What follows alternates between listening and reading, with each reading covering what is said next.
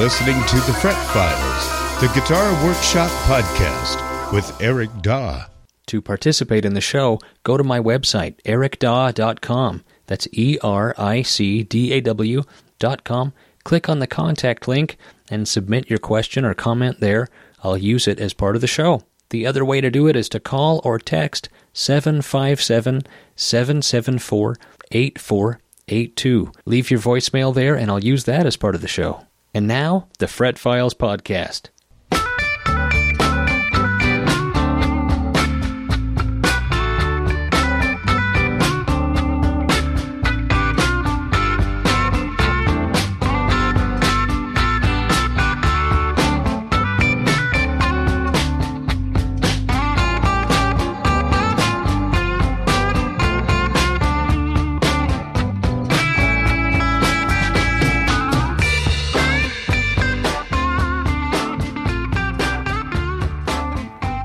Yes, indeed. Welcome to the show. This is the Fret Files podcast. My name is Eric Daw. I'm your, I'm a guitar guy. I'm your guitar scientist.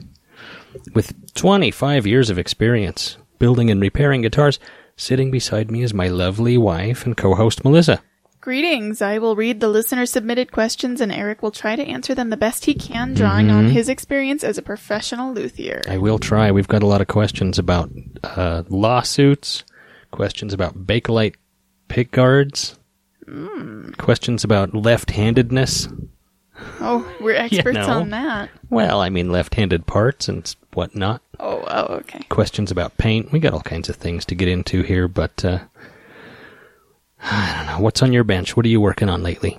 A top secret project. Oh, say no more. It's so secret I can't even tell you about it. All right, that's cool. What's on your bench? I'm finishing up a few custom builds. I've been building 3 guitars a month, and I'm just finishing up this month's 3rd guitar, so that's what I've been working on. And I have a mountain of repairs that I need to start climbing, like Sir Edmund Hillary going up the side of Everest. Are you seeing this?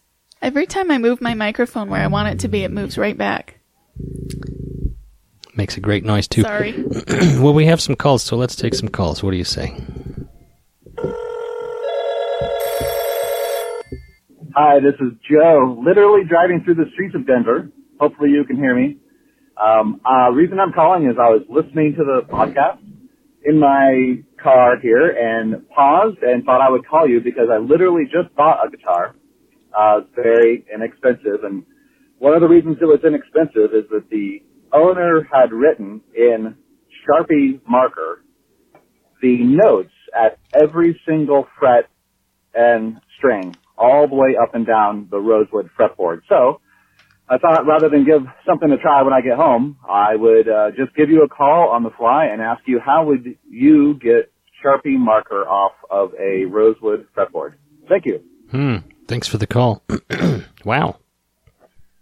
That sounds like something I would do. I've not seen that. Usually it's like stickers or something, I don't know. But Sharpie right on the rosewood, huh? Well, that should be actually pretty easy to clean off.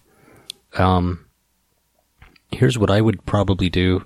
I think just rubbing alcohol takes Sharpie off pretty well. Yeah. So I would do that. And then when you're done, make sure and oil the fingerboard because the alcohol is going to dry out the fingerboard a little bit. So try rubbing alcohol and then oil the fingerboard with, whatever your preferred fingerboard oil is.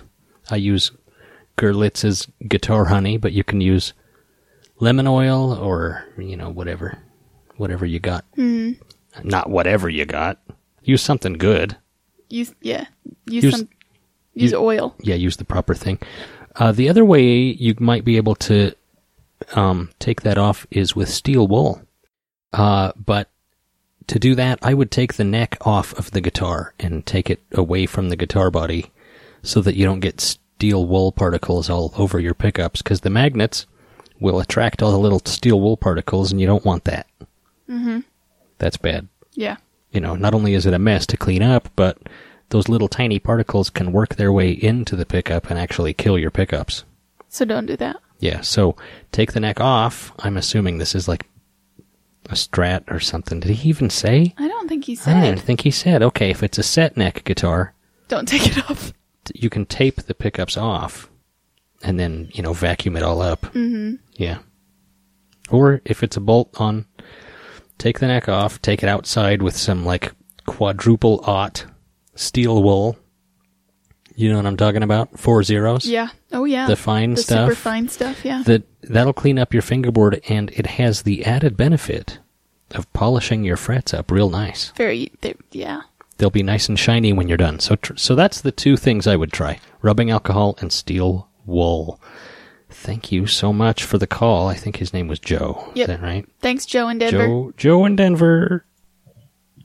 Hi, Eric and Melissa. This is Micah calling from Omaha, Nebraska again. It's our old buddy Micah. I have an interesting thought. I have a guy that has a neck pickup that's too muddy. I think all of us can relate. The neck pickup's pretty dark. He doesn't want to swap the pickup. He's tried a treble bleed on the volume pot. Because I like when I turn it down a little bit, it feels brighter. And so I thought, I guess my question is there a way to put basically like a resistor and capacitor in parallel, the same concept of it as a treble bleed, just put it directly in line with the pickup. So essentially it's resisting the pickup a little bit, but allowing that capacitor is letting that extra treble bleed past the resistor, effectively brightening the sound of the pickup. Is that a crazy thought? Have you done that? What kind of values would you use? What resistor and capacitor? Or is that a terrible idea and I should forget it? Thank you. Bye. Yeah, it's a crazy idea. I like the way you're thinking. I do. But it's a crazy idea, and the reason it is because this is a passive circuit. So, inside a guitar, we can't add treble to it. All we can do is take away frequencies. So we can remove bass frequencies, but it's not going to it doesn't really brighten it up. It just removes it's just taking away from the full tone of the pickups. I don't know. It sounds crazy, but hey, you could give it a try. I mean, G&L, they do a Strat style guitar. I can't even remember what they call it, like an ASAT or something. I don't know, a Comanche or some dang thing. A traditional Strat has a volume and 2 tone controls. And Leo, when he kind of redesigned the Strat style, electronics for G&L, he did a volume, a tone, like treble cut, and then a bass cut. So there's volume, treble, and bass, which is kind of cool. I sometimes I do that on my builds because I like that. I like that design. So you could hardwire a capacitor in there to cut bass. You could do that. But it's really not adding any treble. It's, but you could try it. Why not? I think the G&L schematic, it calls for a 0.0022 microfarad capacitor, and that rolls off. It doesn't let bass frequencies through. It's just it only lets the highs and the mids through. So you could try it. You probably don't even need a resistor with it, just the capacitor. But you could, experiment with it and see. Again, like I say, you can't add treble to it. Right. There is a way to add treble if it's got a cover. I don't know. He didn't say what kind of pickup this is. I don't know if it's a Tele or a... Yeah. I'm not sure if or he a Les said or Paul. not. I don't know. But if it's a Telecaster style guitar and it has a chrome plated brass cover, you can take that cover off and it will brighten it up a lot, like 20%.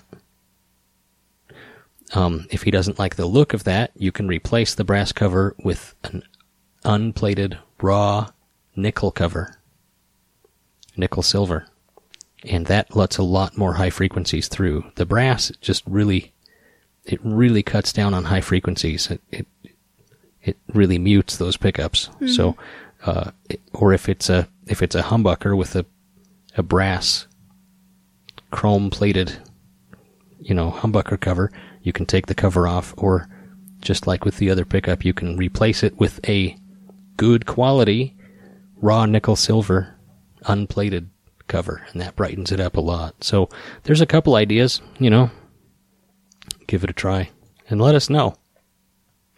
Let's see, where are we? More calls. Hello, Eric and Melissa. This is Crash from Cleveland, Ohio. Eric, the other day, I believe on an Instagram story of yours, you mentioned that the acoustic guitar that you were playing had flat wound strings. So I have flat wounds on most of my electric guitars, but none on my acoustics. So if I was correct in what I thought I saw, could you tell us a little bit about your take on flat wound strings on acoustics and any recommendations on a brand, etc.? Thanks, guys. Bye. Yep. Thanks, Crash. You're right. I had an acoustic guitar with flat wounds on it. It's kind of an unusual situation, though. That guitar was a 1961 Gibson J160E. Oh. Do you know what the E stands for? Expensive? No. Electronics. So, or electric. So, that guitar, the J160E, basically has a P90 right between the end of the fingerboard and the sound hole. Mm. And the customer who owns the guitar wanted flat wounds on it because when you use acoustic strings with a magnetic pickup, like phosphor bronze strings with a magnetic pickup, phosphor bronze is not as ferrous as electric guitar strings are, right? So the pickup doesn't really pick up the bass frequencies very well. So you have to use, if you want full bass sound, you have to use either, electric guitar strings or, in this case he wanted flat wounds because that guitar is famous for being one that John Lennon owned and played, that model. Wow. And supposedly, according to this guy anyway, and I don't know for sure, but John Lennon used flat wounds on that guitar. So he wanted flat wounds to get that Beatles sound. It's actually not the best sounding acoustic. It's like it sounds like what it is. It's like a ladder braced, plywood top. Jeez. It sounds about like a Strat not plugged into the amp. They're not very loud. They don't project very well. Okay, I see. Yeah. But it has a P90. And that's why it had flat wounds. You can try flat wounds on your acoustic. Some guys who play blues, and I know Crash is a blues player. Mm-hmm. Some guys who play blues like flat wounds because when you use a slide, you don't get that excessive string noise. Oh, yeah, that makes sense. Because the strings are real smooth. Yep. Yeah. On a resonator or something. Or any acoustic, really. But, so that's the deal. That's why I was using flat wounds on that guitar, and it's really not something I recommend. It won't really sound good on most acoustics, I don't think. I prefer phosphor bronze strings on acoustic guitars. Thanks, Crash. Hey, Eric and Melissa. Hope all's well during the weird time here. But quick question for you guys. Weird time. On Fender neck fits, I've seen space on the sides of the neck where they fit into the pocket. I've never seen space at the bottom of the pocket where the neck joins the body. And I'm looking at it right now. I can email you a picture too. I'm just wondering if that's normal, if it's something to be worried about. The neck is really snug in there, and the screws line up and everything, and it's sounding pretty good. But I'm just wondering if that's something to be worried about, and if it'll affect the sound of the guitar at all. Okay, thanks so much. Bye. Yep, thank you. He sent me some pictures as well, and I can't tell from the pictures, but it looks like it's a vintage Fender Mustang or a Duosonic or something. Oh, cool. And there's a little bit of gap there at the butt end of the neck, right? But I can't tell from the pictures because it has a celluloid, acetate, right. whatever, yeah. pick guard, and they shrink. So I can't tell if the gap is just the pick guard shrinking a little bit, or if there really is a gap there. But he says there's a gap there, so I believe it. You probably, what you would want to do, what I would do with it is take the strings off, take out all the neck screws, and then test fit it and see if it goes all the way, further. Because if that is a gap, it's just a tiny gap. It's not much, right? So with the neck screws out, get it all the way in there, and then use a clamp and clamp it where it's flush. Clamp it where it's all the way in, right?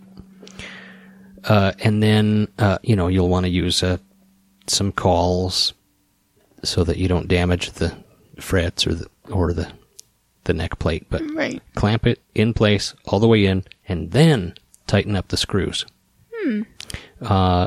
It's actually surprising how much you can fudge neck movement without having to re-drill new holes. It'll work. It'll line up.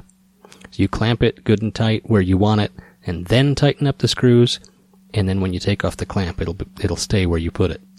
Wowie. Yeah, so give that a try. That should work, my friend. Cool.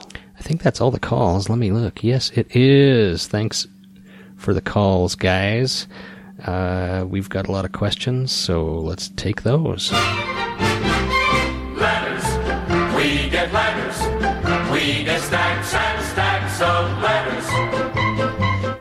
Hey, Eric, just finished listening to the most recent podcast. I always suspected that it was your voice doing the guitar news. Oh, yeah. Guitar news. I was wondering what you thought about Gibson suing satellite amps over the cornet guitars. I guess even a copyright doesn't make a builder safe. Hope all is well. That's from John. Thanks, John. Do you want to read the next question? Because I think it's about the same thing. Oh, sure. Hey, Eric and Melissa, I love the podcast. Thanks so much for the regular break from the outside world. I have to say I almost drove off the road with the insertion fee discussion in the last podcast. Hilarious. Question for Eric. What do you think of the recent challenge that Gibson lodged to the Collings headstock shape trademark? I was particularly irked at the assertion of devaluation to the Gibson brand, but I would love to hear your take. Thanks. That's from Matt. Thanks, Matt. I am not familiar with the Collings thing. I thought that was something that happened a long time ago. Okay, I just Googled it. Yeah, Gibson has just sued Collings. Gee whiz, man. It just keeps going and going. They're suing everybody. This is just what they do. So Gibson opposes Collings headstock trademark registration, citing a likelihood of confusion. So they're saying the headstock is confusingly similar, but it doesn't look like that to me. I'm looking at the pictures, and nobody picks up a Collings, and it says Collings right on the tip of the headstock. Yeah. Nobody picks that up and says, nice Gibson. It's a nice Gibson. I've never seen this Collings model Gibson. Nobody thinks that. Yeah. So good luck proving that in court, although they might because they can afford good lawyers. Right. And then the other story, they are suing satellite amps. Oh, these are two separate stories? Yeah, these are two separate stories. God, Gibson. Yeah. Satellite amps owner Adam Grimm likes these old Gibson coronets, and he was mad a few years ago. He was mad that Gibson was suing all of his friends, all of his luthier friends, And he said, hey, I'm going to fight back. And he trademarked, he found a Gibson model that was not trademarked, and he applied for federal trademark and trademarked it, and now he makes them. Oh my God. Yeah. So he could sue them? So he owns the trademark, and now he's making them, and Gibson is challenging his trademark. Yeah, that's playing with fire to trademark a Gibson guitar. Isn't it? I mean, I applaud his audacity, but It is audacious. I would agree. I'll read you some of this story. This is from GuitarWorld.com. Beep, beep, beep, beep, beep, beep, guitar news. According to an Instagram post from Satellite Amplifiers, Gibson is allegedly pursuing legal action against the San Diego-based company's use of the Epiphone Coronet electric guitar design on a range of instruments. So it's an Epiphone model, but, when Gibson owned them. Right. Right. Anyway. I wanted to give everyone a heads up about what's going on with the Coronets, begins a July 11th post from Satellite Amplifiers' Adam Grimm. Gibson Guitars is attempting to invalidate my federal trademark for the Coronet. The post goes on to allege, I know that Gibson abandoned the model in 1999 and never bothered to even attempt to protect the model or keep it alive ever until now. Wow. Why? Because myself and a few others have brought it back to life and introduced it to a new audience that never knew the model existed. The original Coronet was first manufactured by Epiphone in 1959 and remained in production until the 70s. Satellite began building its own version of the Coronet in 2016, and Grimm claims that at the 2017 NAMM show, Gibson reps came down and photographed the Coronets and even talked with us a bit. They have known about the guitars since then. Well, yeah, they're doing opposition research. Yeah. They were getting ready to sue you, pal. Well, but When Gibson comes down and takes pictures... That was 4 years ago. Does it take that long to get a lawsuit going? They were gearing up for whatever, crazy spending spree on lawsuits this is. Yeah, I don't know. Grimm goes on to state that after receiving legal notice from Gibson, he and his legal team responded with a letter in which he made Gibson an offer to purchase the brand as a measure of goodwill and good publicity, and for half of what it will cost either of us to fight this out in court, he says. So they're going back and forth, and then there's an update. I guess Gibson replied. Oh. Here's Gibson's reply. Quote, the Epiphone Coronet was first introduced in the 50s, which clearly established first use of the trademark, the statement reads. More recently, Gibson has been continuously manufacturing and providing the Epiphone Coronet for a limited number of artists since 2008. This establishes historic trademark rights and continuous use since 2008. As a result of creating, launching, investing, and owning the trademark for the Epiphone Coronet, Gibson simply filed to confirm their trademark ownership on a first-use basis. Gibson did not file a lawsuit, they say. Gibson did, understandably, file for trademark ownership and requested to cancel Satellite's trademark within the USPTO, whatever that means, as Gibson is clearly the original owner, has clear first use, and thus exclusive trademark rights. So, that's the story. God bless Adam Grimm, because that's a gutsy move. Yeah, he's going to lose that, though. Yeah. I'm sorry. Yeah, and, you hate to see Gibson suing, smaller time luthiers and builders, but that guy was trying to push their buttons. Yeah. Right? And what else can Gibson do but if they don't stand up and protect... Yeah, I guess so. They have to set a precedence. But on the other hand, they're like an international... I don't know how much money they're worth, but they're a big company. Why do they care about the little guys? Well, because I guess because they have to. All of the big American companies are litigious, and they protect their trademarks. Right. The most active one is Rickenbacker. That's why you never see any Rick copies. Yeah. I mean, they exist, but you can't even post them for sale online because, Rickenbacker has people on their payroll whose job it is just to search the internet for copies. Wow. And then they shut you down. Wow. Yeah. So, that's the story on that. I don't know. What are my thoughts on it? I don't know. You hate to see lawsuits, but that was more gutsy than I would have. Yeah. It's a more gutsy thing than I would have done. Yeah. For sure. It's a real... kind of asking to get sued. It's a real, stick it to the man sort of thing, and I like that. I do too, but he's gonna lose. Yep, sorry. Sorry. I was reading online about Bakelite pickguards. A guy on a forum, I know, claimed that there is no such thing as Bakelite anymore, and that it can't be purchased new. He says that all the modern Bakelite pickguards are actually something called Garolite. I see that you sell what you call a Bakelite pickguard, so how do you have this supposedly unobtainable material? Or is this guy right and you are using Garolite and just calling it Bakelite? Thanks. That's from Larry. Yeah, Larry. Well, as with a lot of things that you read online, there's a bit of truth there.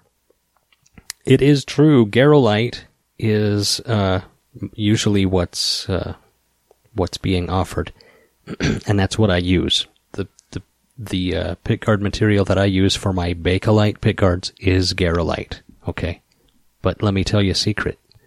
They're the same thing. Bakelite is just a brand name, right? Right. And Garolite is a different brand name. It's the exact same thing. In fact, I'm looking at the website where I order my Bakelite/Garolite, and it says, Garolite is constructed of a phenolic resin with paper reinforcement which makes it easy to machine, blah, blah, blah.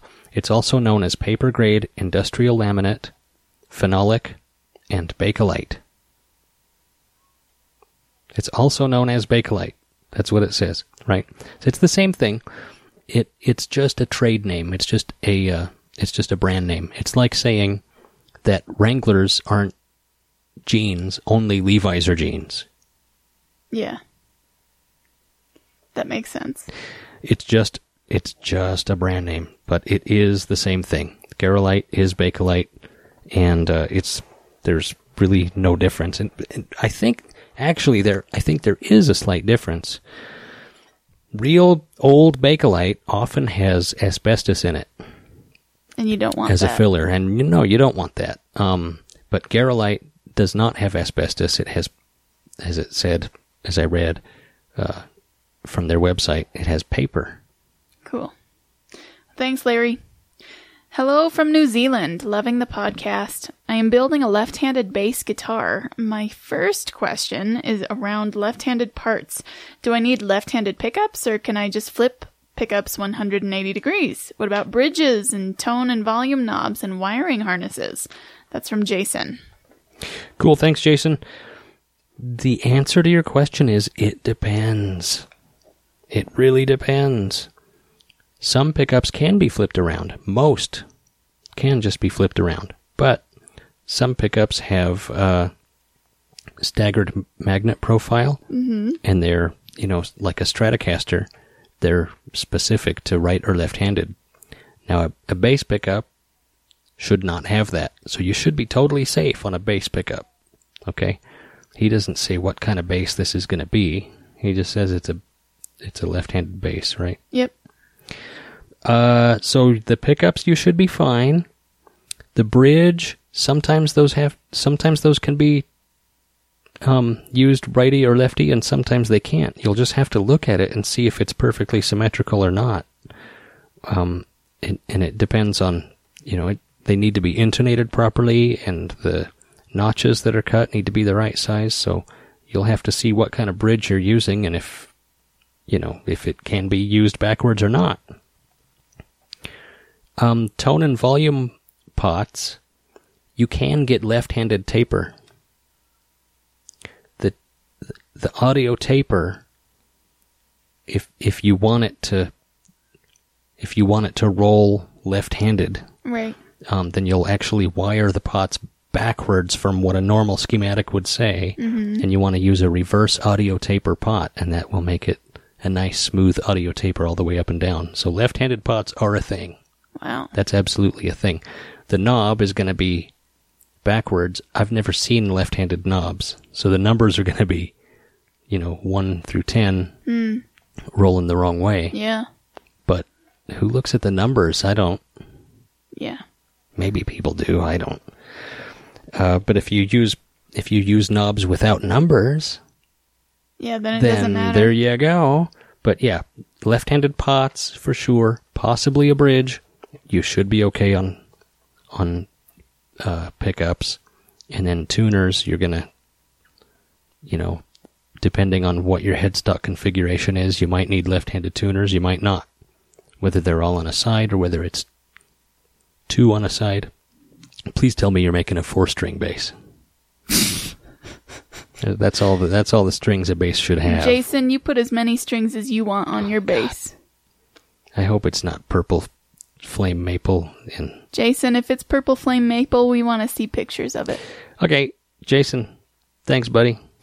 Hey, Eric, I'm restoring a 59 copper finished Danelectro DC-1 that someone spray painted black. The black paint came off the body fine with rubbing alcohol, but the neck and the headstock were sanded through before they sprayed it black. My question is, do you have any experience with matching this particular shade of copper? Some companies like Re-Ranch sell Fender 50s Tele-style copper nitro, and I wonder if it will look right. Also, will it be necessary to spray a coat of sealer or anything before the color? Planning on doing a top coat of clear as well, which may change the color a bit too. Yeah. Second question, would you ever be willing to make me a set of Firebird pickups, and what do you think of their construction and sound? Finally, I love my Melco strap. I bought the first Ranger, and it will always be on my number 1 telly. Makes me happier to play, honestly. That's so nice. I'm glad you love it. Right on. I'll buy another for sure, as well as some pickups, Eric. Thanks for my favorite podcast. That's from Ryan. Thanks. I'm glad it's your favorite podcast. And I'm glad you like your strap. So that copper Danelectro, I've never had to match that exactly. So I don't know. That Fender 50s copper that they have at Re-Ranch, I think is pretty close. But I have never looked at. I've used that once. And it turned out nice. It looks nice. Yeah. That might be pretty close. But I just don't know, man. You might just have to order a couple different coppers and see what matches. The good news is that, paint's not terribly expensive. Yeah. If you're ordering it from Re-Ranch, it's like $25. Well, that's a small investment. Yeah. I'll tell you one of my tricks, just for something like that. You might go down to your neighborhood auto parts store and see what kind of touch-up paint that they have for cars, because sometimes they have quite a selection there. Copper, though. Yeah, that might be a tall order. Maybe. Maybe they made a 70s Gremlin with a copper. Yeah. I've got 2. Well, but they wouldn't, you know what I'm talking about? Oh, yeah. The car, the Gremlin? I absolutely know what a Gremlin is. Yes. Did they make them copper? I don't know if I've ever seen a copper car. All I mean is, what I'm trying to say is maybe some car company had a copper car, but even if they did, they probably don't stock copper-colored touch-up paint at the auto parts store. Yeah. You can try. You can check it out. I don't know. Your other question, will you need to put some sealer or something down? Yeah, I would. Those necks I think they're poplar. Vintage Danelectro necks are poplar, which is an odd choice, but that's what they are. You'll have to, sand it out nice and smooth, and then I would use a sealer. I would use vinyl sealer, or, whatever kind of sealer you want. I like to seal under the color and then over the color, and then do my lacquer clear coat over that. And, depending on how close the copper is to the body, You might be able to alter it a little bit with your clear coat. If it needs to be more yellow, you can yellow it up by adding some amber to the clear coat. I don't know. I've never had to match, so I'm really just filibustering. Good luck. That's what I have to say. He also wants to know, will I make some Firebird-style pickups? I've made some in the past. Yeah, I mean, if you really want some, email me. I'll make some for you. It's just not one of my normal offerings. Yeah. And the reason why, to be perfectly honest with you, I don't really like them that much. They're humbuckers, and I don't know, I just don't like humbuckers. That's me. I'll make some great ones for you, but they just don't light a fire under me. This episode of the Fret Files podcast is brought to you by Apex Coffee Roasters, based in Waco, Texas. You know where Waco is? No. If I remember right, it's halfway between Austin and Dallas. But maybe you're wrong. Apex Coffee Roasters searches the globe for the best coffee beans available, roasting them in-house to unlock the natural aromas and flavors that make each cup an individual experience. Order Apex Coffee online. Fret Files listeners can use the promo code PINUP at checkout to receive 10% off. That's apexcoffeeroasters.com. Promo code PINUP, P-I-N-U-P. Hey, life happens. Coffee helps. Apex Coffee Roasters. We'll be right back. Do you have any idea what I do with my time? Let me tell you, it's consumed entirely by building custom guitars, repairing and restoring guitars, making custom guitar pickups. I make replica Blackguard Bakelite pick guards. These are all available online. You can go to my website, ericdaw.com. That's more the repair side of things. To see what's going on there, I've got a price chart. I've got, pictures, examples of work. I've got a custom pickup order form. I would love to help you with your guitar repair or restoration or just, whatever you got in mind. Shoot me an email. Whatever. Give me a call. If you want to see the guitars I make, go over to pinupcustomguitars.com. That's P-I-N-U-P, like pinup girl. I always feel like I have to spell it. I probably don't. You understand, I'm sure. Anyway, check it out, and I'll see you there. Hey, guitar nerds. Visit melcoleather.com to check out a variety of made-to-order leather guitar straps, or you can email melcoleather@gmail.com for custom work. Every Melco guitar strap is designed and built by hand by me. Check out my Instagram @melcoleather to see examples of my past work, and as an added bonus, I offer free shipping in the U.S. for orders over $35. Visit melcoleather.com. That's MELCO leather.com. Eric, I hope you are doing well during these crazy times. I'm great. Everything's great. I wanted to reach out Thanks. and see if you could point me in the right direction or refer me to someone who does Fender refinishes. I saw on your website that you typically only do vintage refinishes, so mine doesn't qualify, but I figure you might have someone that might be able to help me out. I have a 2002 Fender Highway 1 Strat that I would like refinished, the body and the neck. Basically do an entire makeover of the guitar. Thanks for your time and have a great day. That's from Kenny. Yeah, thanks, Kenny.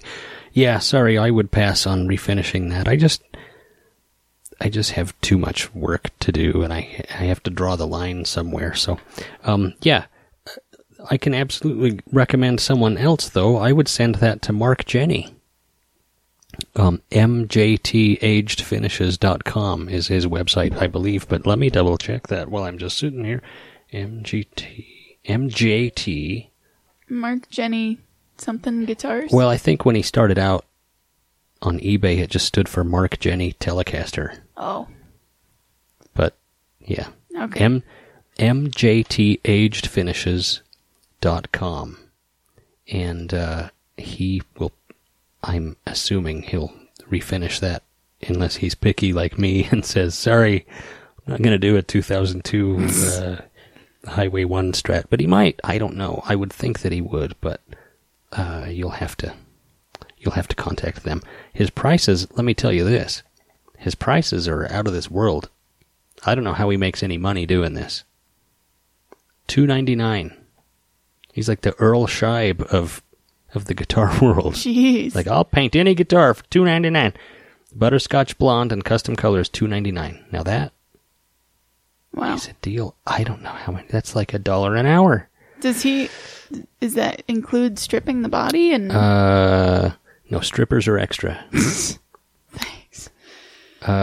Stripping a poly-finished body is an extra $150. What about the insertion fee? No, there's no insertion fee. Thank God. Alrighty, that's enough jokes. Hi, Eric and Melissa. I'd like your opinion on a couple of things which probably fall into the cork sniffer category, but here goes anyway. Number 1, do you think that a single-piece body sounds better or noticeably different than a two-piece on a Tele or Strat-type guitar? Well, I never... here, do you want to tell them what I'm going to say? Yeah. I never listen to a record and think, oh, he's playing a one-piece Tele or a two-piece Tele. Thank you. Yep. Number 2, when you install the neck on a bolt-on guitar, how tight do you make the bolts? Some say that they should be really cranked down and actually install threaded inserts in the neck. I've never experimented with it, but as a steel player, I know that the varying tension on the screws that hold the headstock on a pedal steel guitar can change the sustain and tone drastically. Yeah, I like, on a bolt-on guitar, I like the neck screws nice and tight. I like them real tight. Tight. Way up tight. So that there's no wiggle, right? In the neck. Will you say tight one more Tight. time? Thanks. I want it tight. Tight. You can overdo it. If you tighten it up too much, you can actually dig the corners of the neck plate into the wood, especially if you've got it like a really lightweight ash guitar that's very porous and, you know, kind of, it's not soft, but kind of soft. Or pine. If you've got a pine guitar, those are pretty soft, so you can't overdo it. Don't get nuts, but nice and tight. Number 3, what are your thoughts on roasting maple necks? Is there anything to it, or is it just another cork sniffer gimmick? Thanks, that's from Cartwright. P.S., hold on. P.S., Eric, I recently listened to the episode where you revealed that you are the voice that says guitar news on the Morse code intro. God, wait, more people have commented on this. What I was wondering is that you and Melissa on the We Get Letters jingle? If it is, No. Wow, you guys are good. No, it's not. No, we stole that. Roasted Maple necks, absolutely. So roasting wood actually chemically changes it, you know. I mean, it changes it on a microscopic level. If it reaches the right temperatures, you get what's called the Maillard reaction. Right. Some of the proteins in the wood or something like that are turned into sugars. I don't know exactly. I think it's starches. Not a scientist, but what I'm saying is that it actually changes the wood. It changes the weight a little bit. It lightens up, and it changes the tap tone. It changes the wood. So, yes. In fact, I've been thinking about... Here's what I've been thinking about. Lightweight ash, and even ash in general for guitar bodies. Hard to find. Getting real hard to find, and it may become darn near impossible to find because of all the things we've talked about going on with ash on the podcast. Yeah. The Japanese ash borer beetle, is that what it is? I don't That's threatening remember. all the ash trees. Something like that. And then, you know, there's, I don't know. It was like a drought wherever the swamps are. So, ash has been very hard to find, and it's only going to get harder to find. I've been thinking about using tempered or roasted pine. Because it changes the wood. And my complaints with pine are that it's a little soft and just doesn't have quite the tone that ash does, but if it's roasted, it might. I was talking to my to another buddy of mine that makes guitars, and he said that he switched over to roasted pine, and he's Interesting. really happy with the results. Huh. Yeah. So, Do we get to know who it was? nope. Okay, But bye. roasting wood or tempering wood absolutely does something to the wood. You bet. Hi, Eric and Mel. I am building a lefty bass guitar. Wow. Another one?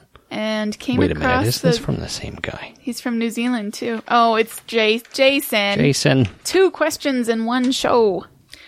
I am building a lefty bass guitar and came across the Lace Alumitone bass bar pickups. Have you come across these? What are your thoughts?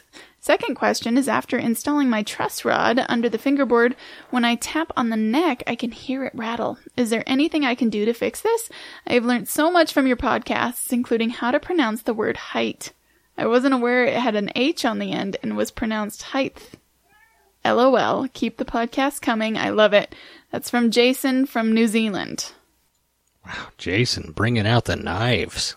So he says, I've learned so much listening to your podcast.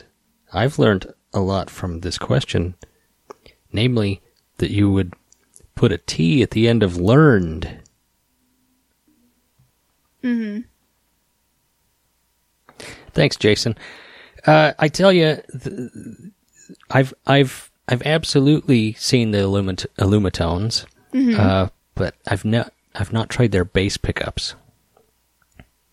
Just their electric guitar pickups. So I don't know if those are going to be great or not. You know, Lace is a great company. They've made guitar pickups for decades now, and you might like them, you might not.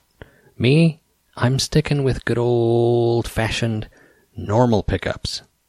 Those look like they came out of a crashed UFO, and I'm not really into that. So, plus at least the guitar pickups I've tried out, the Illumitones, they're cool, but they just kind of sound a little weird, a little clangy. Mm-hmm. Plus, there's the whole Roswell look to them that I don't dig. So, but you might love them. I don't know. Listen to some sound clips. What else did he ask? His truss rod rattles. Gee whiz, buddy. So you're gonna have to take his fingerboard off. Well, is it under tension? Because he's still building it, right? Right. I mean, it shouldn't rattle around in there, okay?